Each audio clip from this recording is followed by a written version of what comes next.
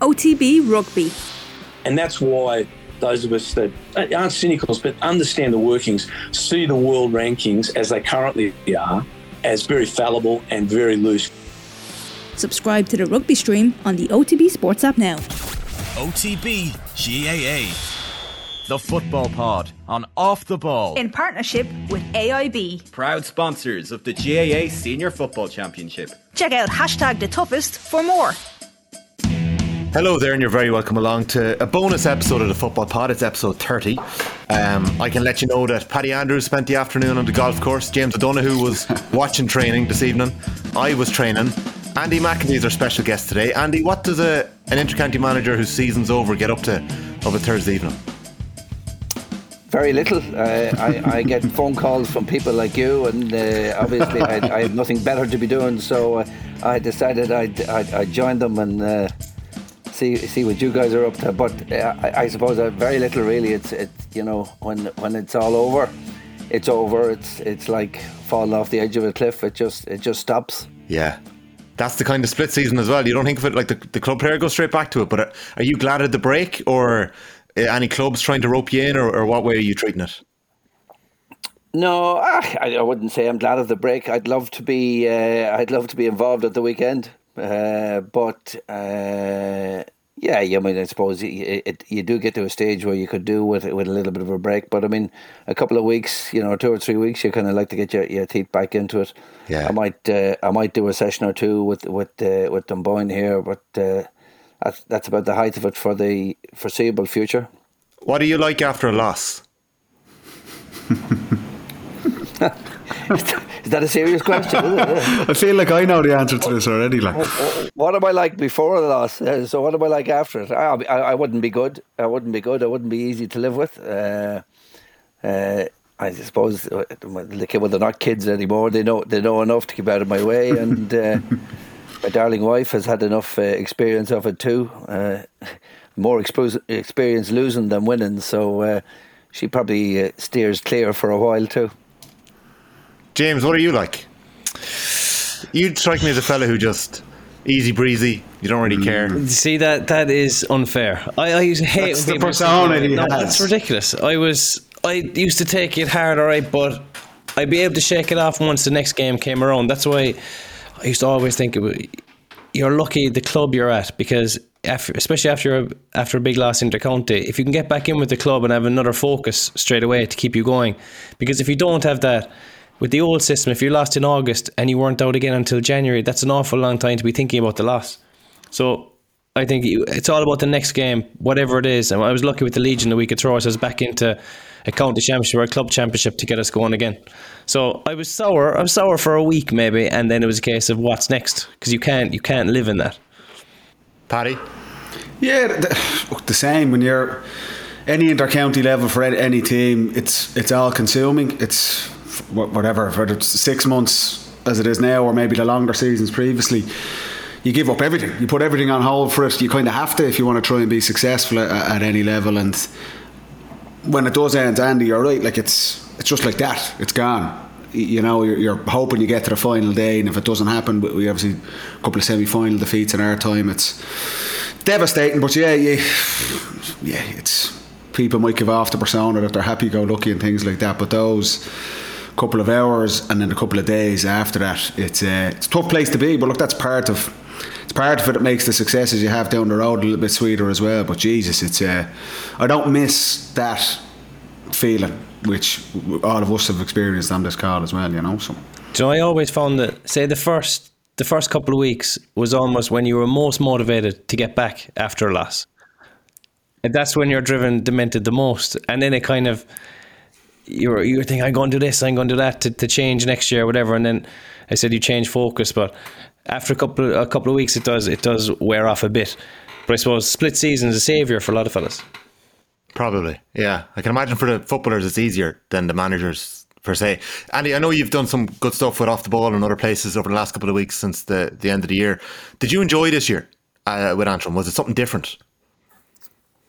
It was different because it was a different crew and a different challenge, I guess. But I mean, the objectives remain the same, so it's very similar. you're trying to get a group of fellas who all have, enough interest to do themselves justice and to really get to the best of what they can get to. And it's in a lot of ways a very, very similar sort of season than I've had that I had with Meath over the years. You get a lot of really good fellas putting in an awful lot of good work, and you don't quite get there. And going back to what James said, the first week or so, you spend a lot of time racking your own brain and saying, okay, well, what could I have done differently, and what did I do wrong? What did I get right? How can you make it better? But eventually that wears off. So I suppose I did enjoy it. I mean, there's some really good performances from a very young and inexperienced bunch of players. Some losses that were very hard to take. Am I right in saying 2 last-minute losses? But then, did you beat Cavan in the last minute as well then in round 5? No, we knew 2 last-minute. I mean, the game against Down, second game of the league, we were 5 points up with maybe 5 minutes to go. We lose by a point. Then we played Fermanagh, and we were 4 points up, I think 3 minutes into injury time. We lose by a point. Sean Quigley. Fermanagh did that to a couple of teams, yeah. Quigley, the last gasp stuff. And how similar. I mean, they had a free to narrow it down to 2 points. Your man hits the free. Quigley sticks his fist to it, bang, back of the net. Dublin style, huh? That's the old Dublin special, Andy. Yeah. We're dropping it in short. We know what we're at, like. Dublin knew nothing about it. I mean, he just stuck his fist up in, and then that brought the game level. And bad kick out, bang bang over the bar, game over. You lose by a point. Jeez, yeah, it's a sick. And then the Cavan game, as you're talking about, Tommy, we were, I think we were 9 points up, and we're down to the last couple of minutes, and there's a point in it. So you're saying deja vu all over again. And then obviously when it gets to the semi-final against Meath, you nearly turned the script, like you were 9 points down and pulled it out of the bag. So when you're new with a group and you've obviously got different characters and different players and they're getting used to you as well, because it was McGinley and O'Neill who'd been in with them initially, and that was obviously during COVID. They got a bounce and then they probably had a poor year at the end. So you were coming in, fresh voice. Are they actually good results to have, because you're able to have really honest conversations off the back of them? I suppose they are, really. I mean, there's very little arguing with them. You could say we were unlucky, and maybe if it happened once, yeah, you were unlucky. But when it nearly happened 3 times, you say, okay, well, there's a little bit more to it than that. So I'd have to say, as a group of fellas, they're good at hearing some straightforward feedback, which is just as well, because they got loads of it. But I mean, they're not idiots. They could see what was happening, and to get the win against Cavan in the end was huge. It was massive. Yeah, it was massive. I mean, we didn't want to be go down to Longford, having to beat Longford in Longford to stay up in Division 3. So that the win against Cavan left it safe for us. Andy, just from our side, your coaching record obviously to be the pinnacle in the club side of things, winning the All-Ireland with Ballybowden, and the lads had obviously massive time for you and success you had there, and then in GAA terms to manage your own county is the pinnacle, really, and you were with Meath for a number of years, and then that kind of finished up, and it probably wasn't the happiest ending to that side of things. Was there a sense from you at that point to say, do you know what, I'm a bit frustrated with how things have gone, I'm going to take a step back from it, and then an opportunity like Antrim comes along relatively quickly after the Meath gig? What was that process like for you? Was it a case of, like what we're talking about, losing, I'm mad to get back into this now, and that was a great opportunity with Antrim? Or was it a case of, I've had my big job in managing the Meath team, I need to take a break from it? What was that like at those couple of weeks after that? Well, I suppose I think there's a bit of a misconception out there that it all finished, sour, badly with Meath. I mean, the tough part with Meath was at the start of the last year, where a number of the county board. But I mean, the last year itself was difficult for a number of reasons. We had an awful lot of injuries to key guys at the start of the year, and we did okay to sort of cement our place middle of the division. And my time was up anyway. I mean, it was my second 3-year stint, so it wasn't going to go past that. So I didn't step away because things were going badly. I mean, that group of players. I mean, I couldn't say enough good things about them. There was a lot of damage done to that group by that group from the county board, and like any other team in loads of other sports, you see it all over the years when it becomes very obvious that the manager is moving on. It's very difficult for everybody to row in behind, and that's just human nature. I wouldn't blame anybody for that. That's it. Look at it.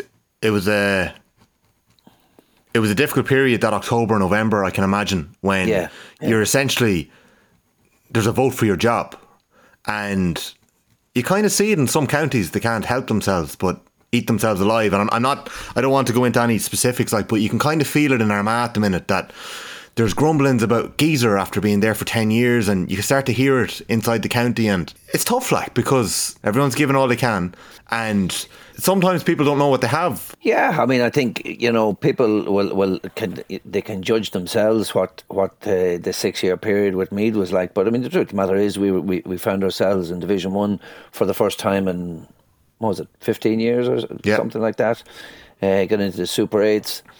We just didn't have the strength and depth, and we weren't strong enough, weren't good enough to go toe to toe with the best teams in the country. And unfortunately, we come up against those bastards beside you every year or thereabouts. So we just weren't at that level. So and that noise from outside the camp, is it possible to block it out? Does it affect the team? Oh no, it definitely affected the team. No, I didn't even know when all this vote thing was going on. I got a phone call from my brother Tony to say, "Have you been ratified for your last year?" And I kind of said, "Well, I assume I have."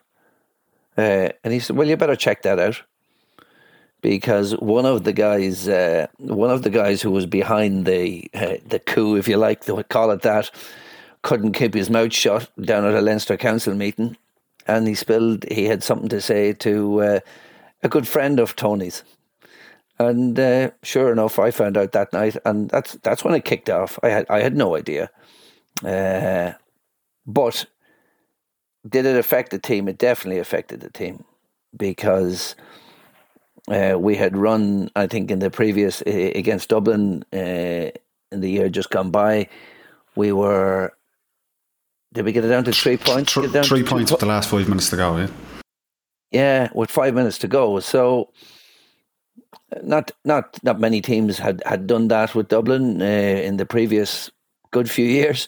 So we felt we had made progress. The players felt they were making progress. And I think it was a vote of no confidence in them as much as it was with us, and it definitely affected the morale of the group.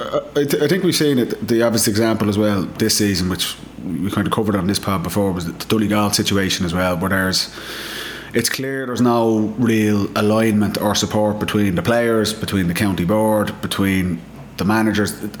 Those people, to be really successful, you're competing against really, really high quality opposition. You need everyone in your own camp on side with you, and that's the support from the county board, your own supporters, your own sponsors, everything. It's such a communal effort to get the absolute maximum out of yourself, and the Donegal situation was the obvious example this year, which has been a bit of a disaster with everything gone on there.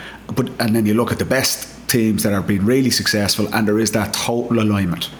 The county board are with the managers with the players are with everyone else, and there's that. It's so difficult at the highest level to be really successful, because you're competing against the best, you can't have people in your own camp trying to undermine you and things and you see it. And the unfortunate thing, this is GAA, we are in this game long enough, there will be another team next year where you'll see this and they won't be successful. It's a common thing that happens, and it's no secret if your own people are not on side with you, it's very, very difficult to be successful. Yeah, I mean, look at, I mean, the important people in Meath, John Kavanagh, and the really important people there, they were very much on side. The funny thing is, the setup was such that a number of people who are just unimportant, really, irrelevant, found themselves in a position to cause that trouble. On your side then, Andy, once that finishes then and going into the Antrim job, was that, when that opportunity came up, were you like mad for it out? I'm ready to get back into it, I want something new, nearly outside of the madness there, and you go, I'm going to go into this Antrim gig where there is that support. Was that an easy decision, or how did that come about? I had decided I finished playing at 42. What? Yeah, and not like you when you finished at 20. I was on the scrap heap by 28, Andy. Yeah. Jerry probably ruined you, did he, Paddy? I think I ruined Jerry at times as well now, but it was mutual. No, I had, and I've been managing straight away from then. I was with Ashburn, and then I was with the Meath Miners, and then I was with Ballyboden, and then I was with Meath. So there hadn't been a break, and I'd pretty much decided time to take a step back, relax, chill for a while. I'm a very chilled fella, as you know, Paddy. I'm not going to say it for that. And then I got a call from Donald Murphy, who's the treasurer of Antrim, and he said, would you be interested? And I basically said, no, sorry, I wouldn't. I said, I need to take a breather from this. And he said, well, look, would you come and meet us and we'll have a chat?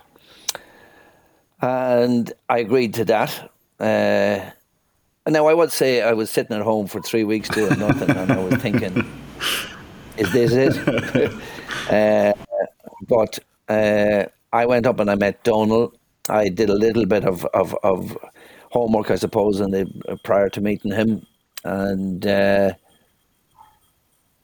you could say for sure that I knew for sure that I had the total backing of. There's basically two fellas up there that you need the backing of. Donald was one of them. So yeah, that was an easy enough decision there.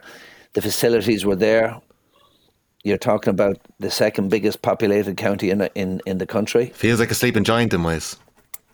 Yeah, and I mean, I've played against guys from Antrim at college level and really good players, and anybody that you talked up to North, and I would have done a good bit of background, seeking information here and there.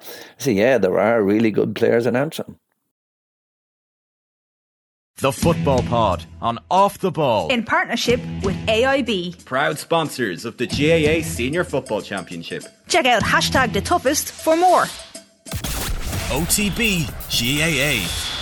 I was just wondering, Andy, how did you, in terms of picking a panel to go ahead with, say when you jump from one panel players onto another, how much work is that to put in to find a complete new group of players that you're going to be confident with? How long does that take, or is it still an evolving process even? Well, the truth of the matter is I would have done the same with me. I mean, for a start, I took the panel that was in place. I spoke to everybody on the panel individually to find out where they were at, whether they were interested in going again and being involved. And then I went to as many matches as I could and listened to anybody who was prepared to say, okay, well, there's a guy here I think you should have a look at, or a guy here you should have a look at.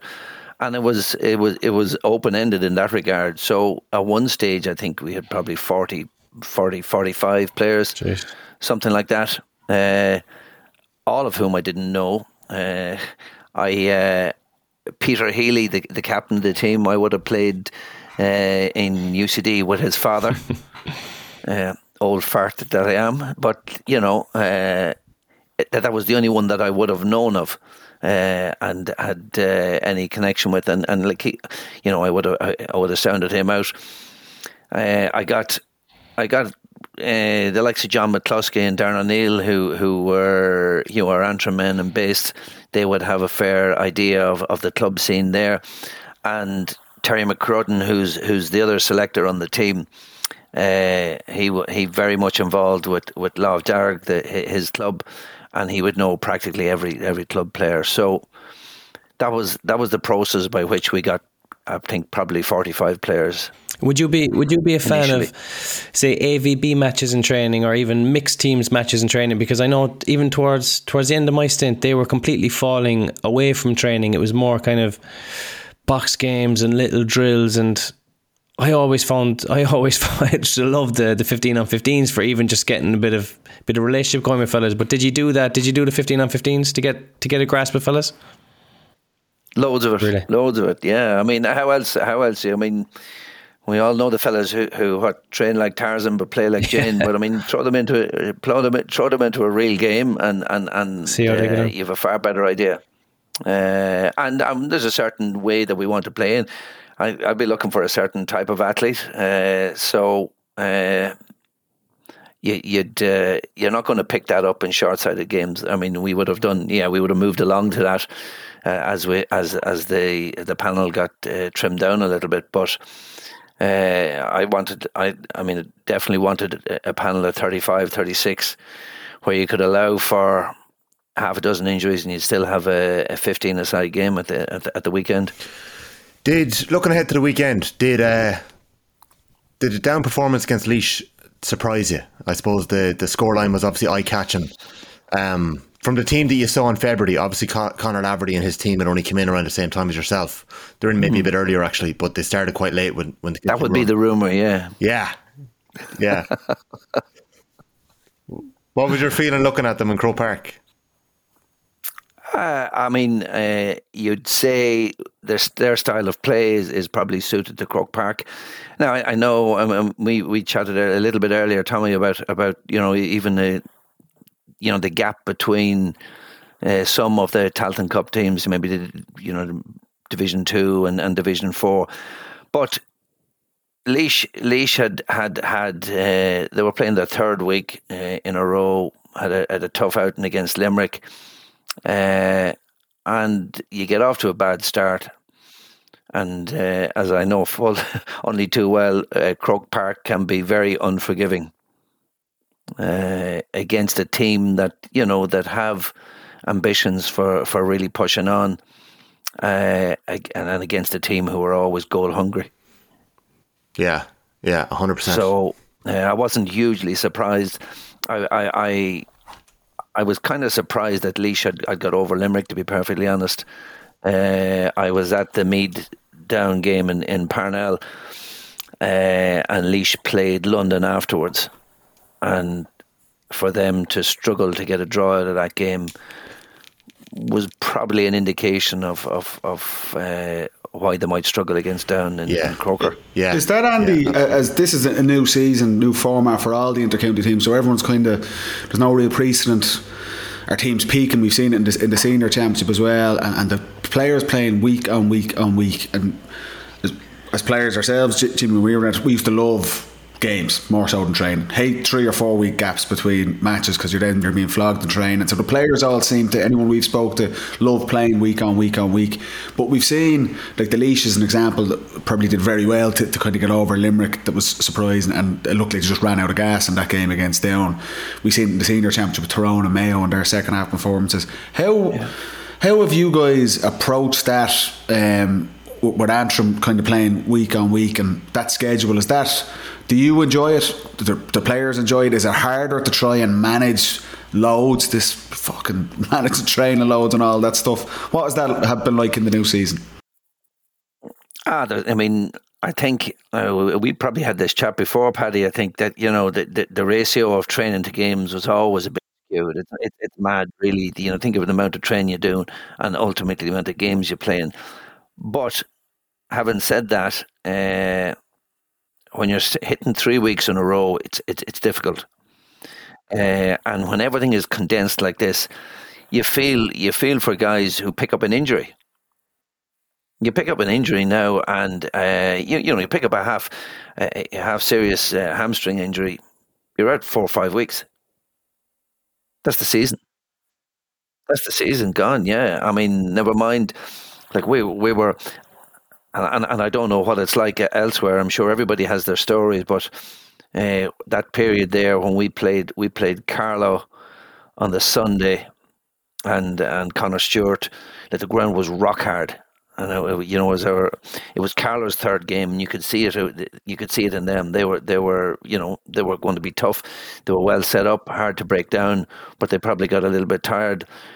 Connor Stewart does his cruciate on that really hard ground. Then on the Tuesday night, Paddy Finnegan, our half forward, does his cruciate at training. So the load and the hard ground and all of that, I'm just not sure if week on week is the right way. I mean, I think everybody loves the idea. I'm sure you are probably the same. You guys are the same.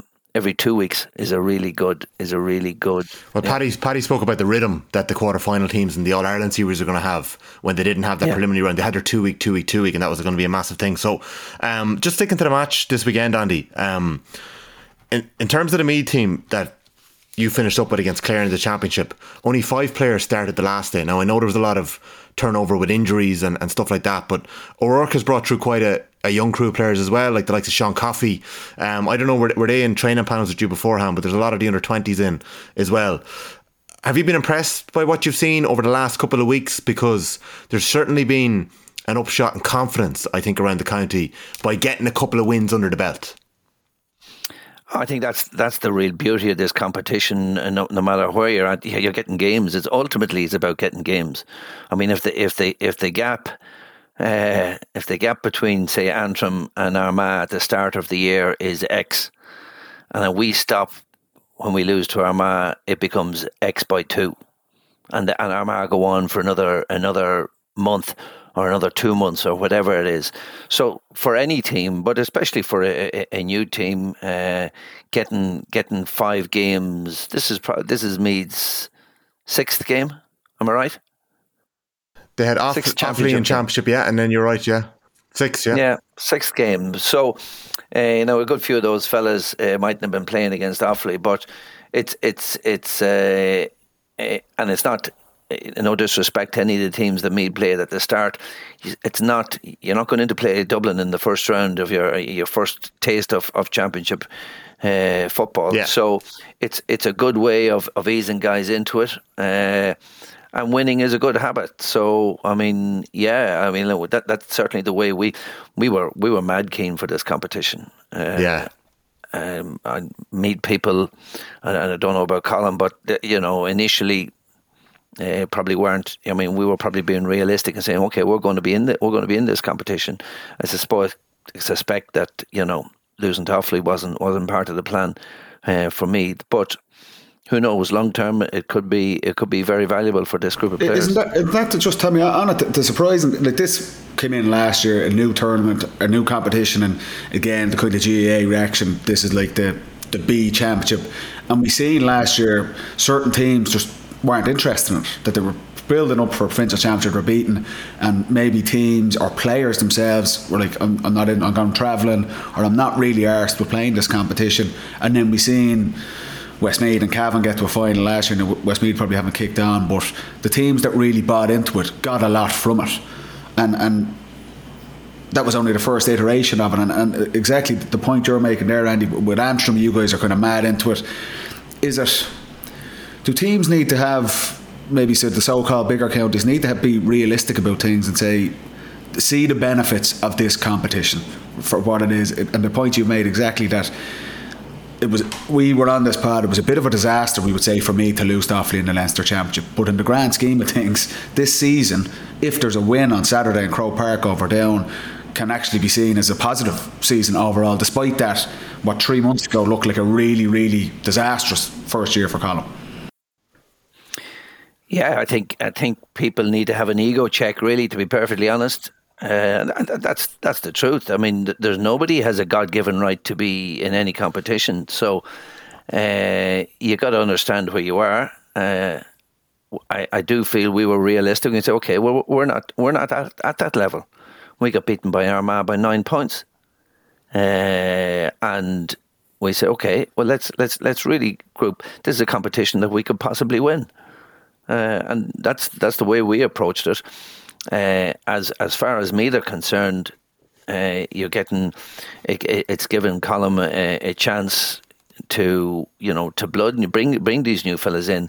I would have a good few of them were in kind of training games and internal games with us last year. So, but to get in there in a full time and actually get game time. I mean, Conor Gray, I thought was very impressive against us. We spoke about Gray before, I think, Andy, when he was just breaking through, like an absolute animal of a Gosson. Has he impressed you how he settled in? He's an athlete, and I mean the guys at underage level would tell you when I come to a 1K time trial or he's up there. Goosebumps here, Andy. Don't be mentioning 1K time trials. Jesus Christ. Yeah. You had a card there. You probably had a sponsored card to do your 1K. Look at this. This is. Be very careful. Be very careful talking about. We'll be up in front of your office, Andy, next week. We're not allowed. Jesus Christ. For Renault. Don't mention Renault. It's all gone back now. It doesn't matter. Yeah. But who else has impressed you? He's an athlete. Caulfield is an athlete. Yes. Young Coffey, he came in and played a challenge game for us last year. Great attitude. Good athlete. Who else have we got? You had Jack Flynn in the mix. Did Jack Flynn get sent off in his debut for you against Dublin? Am I right in saying that, or have I got that wrong? I don't think it was his debut, but he did get sent off. He certainly put himself about that day. in the wrong. Yeah, it was. It was Cooper. It was Cooper, was it? You know what he did wrong? He didn't hit him half fucking hard. I was at that game. That was straight red all day. Straight red all day. Was it Johnny? Or was it not James McCarthy? I thought it was Johnny Cooper. It was Cooper. Yeah, it was Johnny, yeah. Andy, if you had 10 bob to put on this Saturday, who do you think is going to win this game? I'm going to try my best not to sit on the fence, but a draw. They are contrasting styles. Yeah. Louth, or what am I talking about? Down are fast. They're mobile. They're slick. They go looking for goals. Meath have been vulnerable for goals, throughout the league. And even against us, I mean, we genuinely felt that we'd pick up 4 goals against them. And am I right in saying you went for goal from the throw-in, or you had a goal chance, especially in the first minute? We had a goal chance from the throw-in, and we had a goal. The first point was a half a goal chance, and then the next ball in was a decent goal chance. And were you telling them that before the game? No, well, I mean, we've been scoring goals all year, so we kind of say, okay, yeah, let's go for this, and you can be pretty sure Down will go for it. Yeah. Again, at the game in Parnell, which probably as a pitch would suit me better than Croke Park, I think. They had 17 wides, and lost the game by 2 points. So, yeah. I mean, there's every chance it's going to be very, very tight. If Meath can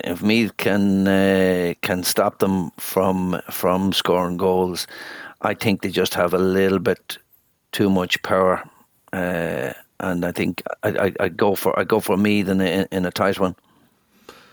They've obviously lost Shane Walsh through injury, a fella who's been all the talent in the world. Like when you gave him that year and the Super 8s, and his performances against Kerry and Donegal and Mayo, I think they went under the radar a little bit because Meath lost those games, but he was 18 years old and he was exceptional. He's just been plagued by injury. Have you been impressed by the manner in which a lad like Matthew Costello seems to have turned himself into a leader? And then obviously Morris and Lynch have been shooting the lights out as well in recent weeks.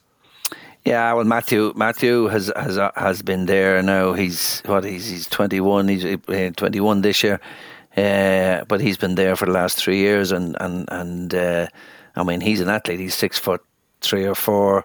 He's got pace. He's got ball skills, and he's got a really good head on his shoulders. So it doesn't surprise me that he's performing, the way he is. Geordie's Geordie. I mean, he is. Is he a maverick, Andy? He's just extremely talented. Yeah. He's got. He can score. If he was down in Kerry, they'd love him. Yeah, they'd love him. Take him. He's got great ball skills. He's, for a guy of 5'10", he's really good in the air. He's got acceleration. I mean, he's just a handful. He's just a handful. I would say what you need as an inter-county forward, the swagger as well. Oh yeah. And James, would that be encouraged in Kerry? I knew you were going to come at me with that. So, are you suggesting for a second that James had a bit of a swagger? It's the only reason he's on the show. He comes at me with the same shit every week. It's either didn't care or swagger. What was the question again, Tom? You've been very quiet. People listening at home don't know. They won't realise that your connection dropped out there. So it wasn't just me and Paddy asking the question. James actually disappeared for 20 minutes. Go on, let's hear you. Would it be bred into you to the ability, the corner forward? It seems like counties like Mayo struggle to develop corner forwards, halfbacks. Yeah. Counties like Kerry seem to develop them in spades. Is it something that's kind of bred naturally to not fear that, being that corner forward, the man inside, to want the ball, to have that bit of swagger? I've seen you walk around Killarney with your shoulders going from side to side. I suppose it is some counties just develop certain positions. Kerry definitely is a corner forward kind of a county for some reason. I think it's just the way that a lot of, you see kind of the hurling counties, they walk around with a hurling sliotar, that's Killarney and it's Tralee, in terms of football. It's just going up to the field, kicking around, and then you kind of have that bit of confidence and that bit of ego from beating your buddies even, and it starts at a young age. I think it's just bred into you. There's no escaping going kicking and kind of having that banter. And I think even just having that bit of competitive kicking with your buddies when you're young starts you off on that trajectory of becoming a corner forward early. It's just the way it is down here. It's just natural breeding. I even see there's a couple of fellas now on the club scene tipping around, and they've come from nowhere, and you can just tell that they have a little bit of a gatch. They have that little bit of confidence that the other fellas don't have, and it goes so far. That little bit of confidence and a little bit of swagger, it gets you. It even gets you a couple of scores because it buys you extra time. It makes them fear you a bit more. It's so crucial. There's no point in being a quiet, kind of shy corner forward. You have to be almost an abrasively overconfident one, I think, especially when you're young. From James to Paddy, how did you, and don't take this as a dig because it's only half meant as a dig, how did you get the balance between ego, checking ego? You didn't always get this balance. Paddy didn't get the balance right. In your corner forwards, because you seem to school that day. You seem to get that balance. You just seem to nail that balance. It may not have been there at the start of the decade. No, it definitely wasn't. At the end of the decade, it definitely wasn't at the start. Your corner forwards, look at Paul Mannion, for example, a fellow who has all the class and ability in the world, and he's one of the most hard-working bloody forwards in the country. It was just the environment that was created, because you're right. We definitely didn't have it, and the same players who would be seen as nearly poster boys have it towards the end of, say, Jim's reign or whoever. That wasn't the case in previous years, and it was just the environment that was created. We had the luxury of having really good players that if you didn't buy into this type of stuff, well, it was an easier decision for Jim or Pat Gilroy to turn around and say, well, you're out. It was expected that you had to play for your team, you had to do the hard work, you had to be set on kickouts, and if you didn't do it, you were out. And we said that this is the challenge, and that is probably not a normal environment for the majority of teams, and we've said the challenge is, imagine if Shane McGuigan, say at the weekend, unbelievable player for Derry, was a bit of a shithead. They'd still have to play him, because there's no one at his level of quality. Now he's not. He's an amazing player. He's a brilliant leader for them. But that's the challenge coaches and managers face. That there's always going to be unbelievably talented guys, and the ideal thing is, yes, they buy into everything and they work for the team and they link play, they do all the unglamorous stuff, but that's very hard to get. And I suppose with our group, we developed it over time, because it's not a natural thing. Like Jimmy says, if you're a corner forward, you're a corner forward. Like you'll want to take shots, you'll want to score yourself, all that good stuff. But there's more to the game in it, at the highest level. And I just had a question, and sorry, that was our background. It was kind of created over time with just the environment that we had there, that you couldn't get away with being a shithead. Really, that was the reality of it. I had a question. Andy, Colin Pascal is obviously was a massive player for you guys in terms of winning the All-Ireland club title, and you'd know him very well, and he was around the Dublin team during that period with Jim, and all the talent. We're talking about a guy who's an athlete and could direct, and he could score, and he's been doing so well in the club championship with Ballybowden for the last number of years, but never really either got the opportunity or didn't grab the opportunity, but it was with Dublin. And you see him now, what he's done this summer. It's like a really breakout year from him, and I think he's 27. And the role he'll play for Dublin on Saturday night. And is he 27? He's been on the squad, Jimmy, with the Dubs. I would have said 20. No, and Andy, you'd know him better than anyone as a coach and the talent. He was just out he was just out of minor in 2015 when we won the Dublin Championship. I can see a change in how he plays, and what we're talking about is he's nearly backing himself. He's the confidence, and we said it. He got man of the match down in Nolan Park against Kildare. He scored 5 points from play, and this is what I felt was the challenge for Desi Farrell with bringing these younger guys through. For the last 2 or 3 years, if he came on as a sub, he'd be turning around, he'd get the ball, and he'd go, "Where's Kieran Kilkenny? Or where's Paul Mannion? Or I'll give it to Con." And that's a hard thing for younger players to come in, and when they get over that and really have that bit of ego and say, "Well, I can actually do this myself," and take on scores and things like that. And that's, for me, that is the biggest change, having played with him and watching him now. He's backing himself to make the impact, and he got rewards of it against Mayo, and hopefully from Dublin perspective on Saturday. Is that surprising you? Was that always there with the club, maybe more so? It was always there. I mean, he was always very talented. I mean, you knew that he has great balance, left or right. He's not the tallest in the world, but he's got an awful lot stronger now, in all fairness, looking at him compared to. But I mean, even go back to our club final. I remember in the lead up to us saying, "You're going to get a goal here, good and early. We're going to get you on the end of it." And when we kind of rehearsed him, you see that, I want you getting on the end of it instead of you trying to set things up. I want you getting in there and finishing. He gets a goal after 50 seconds. Yeah. And actually, if he had kept if he really focused he could have got 3 goals in that All-Ireland final. So he could. He passed when he shouldn't have passed, and he took a shot when he shouldn't have. But he always had that ability. But he's like any other forward. Like, I mean, you talk to James yourself. You need to get a run. You need to get a break, and then you need to get a run, and it's all about confidence. All about confidence, and he looked confident the last day. I was looking at him. I was talking to his dad there today as well. He looks like he has that bit of a swagger that you're talking about, Tommy. And he's a quiet fella. You know yourself, Paddy. He's a really quiet fella. He keeps himself to himself. He minds himself like a monk. Same as myself. He does everything a bit like you. Yeah, a bit like you. He does everything right, and I'm glad for him because he's had a couple of unlucky breaks on the Dublin team, and people will remember them rather than, it's like anything else. They're happier to remember the bad days than the good days. But he's had a couple of unlucky breaks that have led to maybe bigger consequences than they should have. But he's on a bit of a roll now, and I hope he keeps it going. But he looks comfortable. And it takes a while. I mean, some fellas have the ability to come into a scene, into the Dublin setup that, a very successful team, and they go in and say, "Okay, I belong here." Whereas other fellas come in, I know myself going back, joining the Meath setup, and after winning the All-Ireland in '87, I went in '88, and yet. Unless you're very comfortable in your own skin, you're kind of going, am I good enough to be here? These are household names.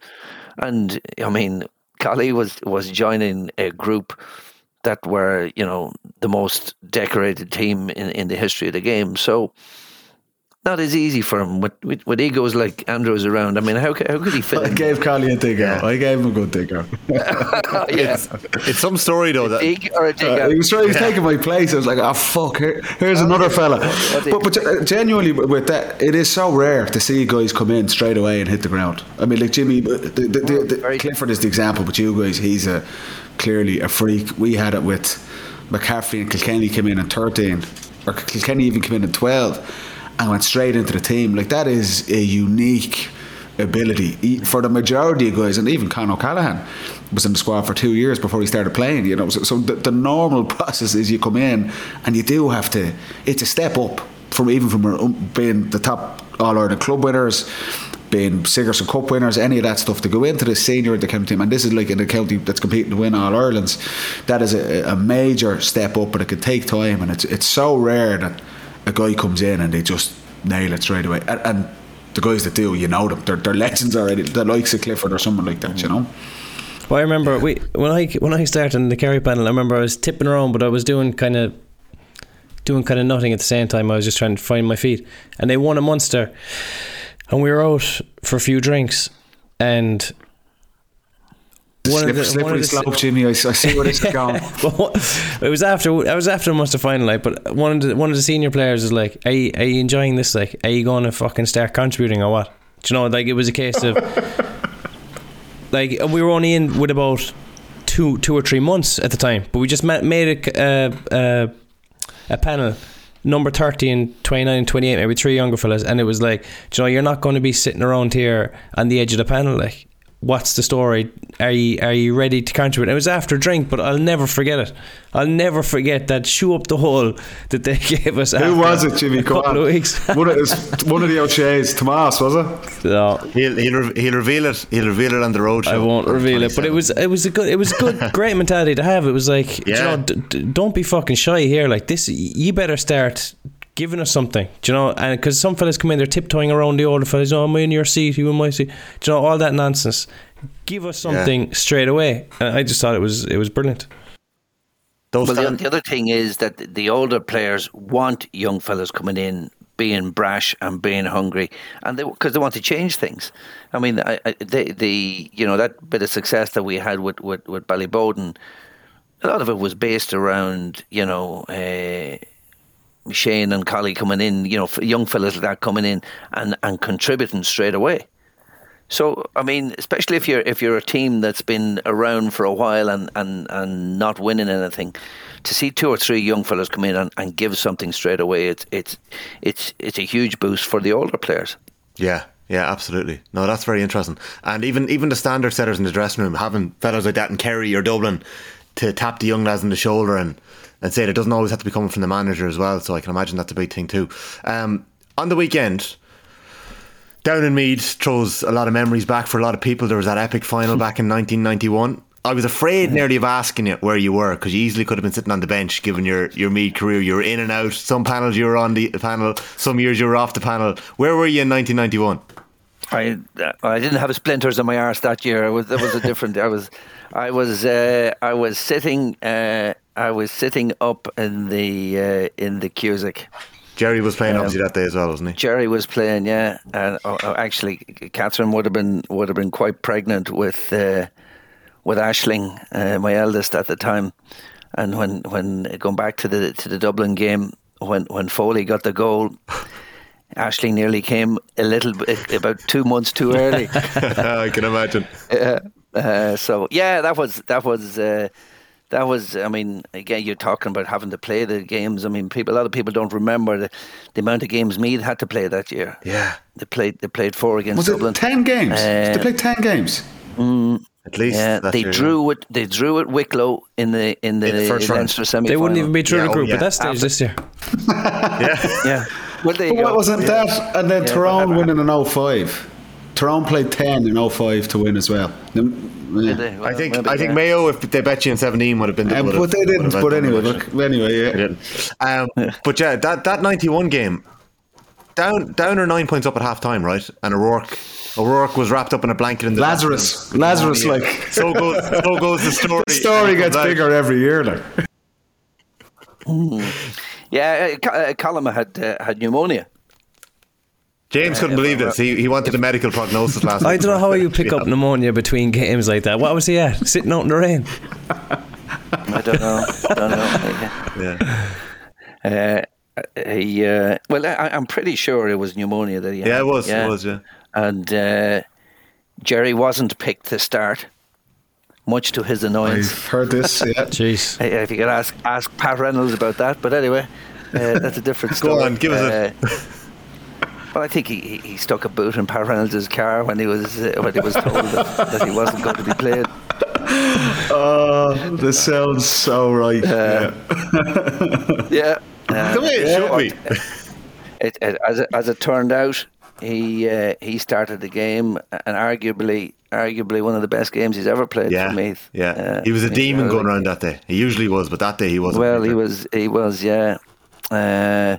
And yeah, Meath were 9 points down and got it back to a point. Bernie Flynn had a hell of a day that day too. Yeah. I think he scored 5 points from play, and got it back. Your own Meath career, I've never really got a straight answer on this. Why was it so up and down, or you were in and you were out? Was it travel? Were you going away for work? No. As I said to you earlier, lack of talent. I mean, it just at the time. I mean, when in the I suppose the '88 in around then. I mean, that you're coming up against the forward line of Beggy, Joe Castles, PJ Gillick, Bernie Flynn, Brian Stafford, Colin O'Rourke. Yeah. I was going to struggle to get in there, and I struggled, and a bit like what James is saying there. You go in, and I was only really, when I look back on it, I was only kind of punching in time. I didn't go in there with the right attitude, and it was only towards the end of that year that I was starting to feel a little bit more comfortable in my skin, and then I got the heave-ho. So you're in. When I was getting comfortable. So you were in 87 and 88, and were you back in again after that? I was back in for a while in 91. Okay. At the end for the league in 91, and then I was on the verge of back in 96. Okay, you're back in 96, right? But by that stage, Brendan Riley had gone from cornerback to corner forward. You had Garrity, you had Giles, you had Tommy Dowd. Yeah. Okay, so I didn't know you were back in the mix in 96. Okay. No, it was just a couple of games. I had started the club season pretty well, and got in for a couple of games, and but it didn't happen. Yeah, but sure. I'm not bitter or anything, like, you're not, are you not? Not at all. But like, how could you be bitter? How could you be bitter with Sean Boylan? Stuff. Yeah, I know. But there obviously are lessons as well to take that into management. Yeah, I suppose that there are. I mean, I suppose the one message that we've given 15 guys either league or championship debuts this year. And the one thing you want from fellas is to come in, to go back to what James, come in and contribute. And that'll be part of the first conversation. I said, I don't want you coming in here, being comfortable, getting some free gear and going for a few pints with the lads, and saying I'm on the Antrim squad. You got to contribute. I want everybody contributing. Yeah. If fellas are coming in happy to be on a subs bench, it's not good. Not much use to you. It's not much use to you. You've been very good with your time. We're nearly finished. I want to ask you two last questions, and they could be quick. For neutrals that are tuning in to watch Down and Meath for the first time this year, can you tell us about? It can be a player from Down that you've had an eye on, or somebody who caused you trouble in February. A player to watch out for from Down, and a player you're excited to watch this weekend from a Meath perspective. Liam Kerr caused us a lot of trouble, a lot of pace, real pace. good finisher. I like Murdoch in the middle of the field. There's no great news in this. Pat Havern at full forward, and he ended up playing midfield in a good few games, but I think at full forward he's a real handful. Yeah. Barry O'Hagan was playing with McEntee back in February, but he's out, I think, with injuries. So unfortunately, he tore his cruciate against us. Did he? That day, I didn't know it was that day. Yeah, right. Bumped into him shopping up north about 2 weeks later. Did you? He did his cruciate, unfortunately. That's cruel. And from a Meath perspective, obviously that midfield battle with Murdoch will be interesting. I think Conor Gray has the potential to be something really, really, really, really good. And a lot of the old fellas. I mean, the guys that I would have battled with a long time. I mean, Kyogan's always going to give you something special, and I could go through all the fellas that I've had since minor. But I mean, as a newcomer, I think Conor Gray. I think people at Meath, they're excited. They're looking at him and they're thinking John Mack, Mark II. Absolutely. So 100%. if he gets halfway there, he'll be a decent one. Yeah, we've been waiting for John Mack the second to come for a while, haven't we? Yeah. John McDermott. Yeah, we could do with that. I actually told you a lie there. I have one more question. For a manager who's quite often been the underdog going in on the big day against a Dublin, or whenever as a Meath manager over the last 10 years, Meath have been underdogs against the big teams. Do you give Monaghan or Derry more hope than most have given them over the last couple of weeks? I think everybody. I mean, the big challenge. I think for both of them is to be really hungry for the win. If the season ended now, people all around the country would admire Monaghan, as to the nth degree. I mean, what they do year in, year out is fantastic. I think Vinny he's done a really good job with them. And the problem is the big challenge for them is to be not to settle for what they have. Easier said than done. And they're coming up against. Just Dublin seem to be hitting a little bit of form at the moment, and they've got the strength and depth back again. I mean, you saw what happened the last day. The players that were coming on. Yeah. So that's not going to be easy, but genuinely hungry and genuinely believing you have a chance. That's the. There's no great news in that. And Derry Kerry. Yeah, I mean, Derry know what it's like to shut up shop. They have some really good man markers, and if they can control the middle of the field, and with Conor Glass and Rogers, they have a really good chance there. Having said that, Kerry's performance in midfield the last day, you might have thought that Tyrone would have had an edge there. But if I mean you're not gonna hold Clifford and co, for the whole game. But if you can restrict the quality of ball going in there, you're going to give yourself a chance. Andy, you've been great with your time. Great to have you on for a chat and to look ahead to the weekend. Really, really appreciate it. Fair play, Andy. All right, man. Paddy, we'll catch up again, I'm sure. I will. I'll give you a shout. Thanks a million for doing that.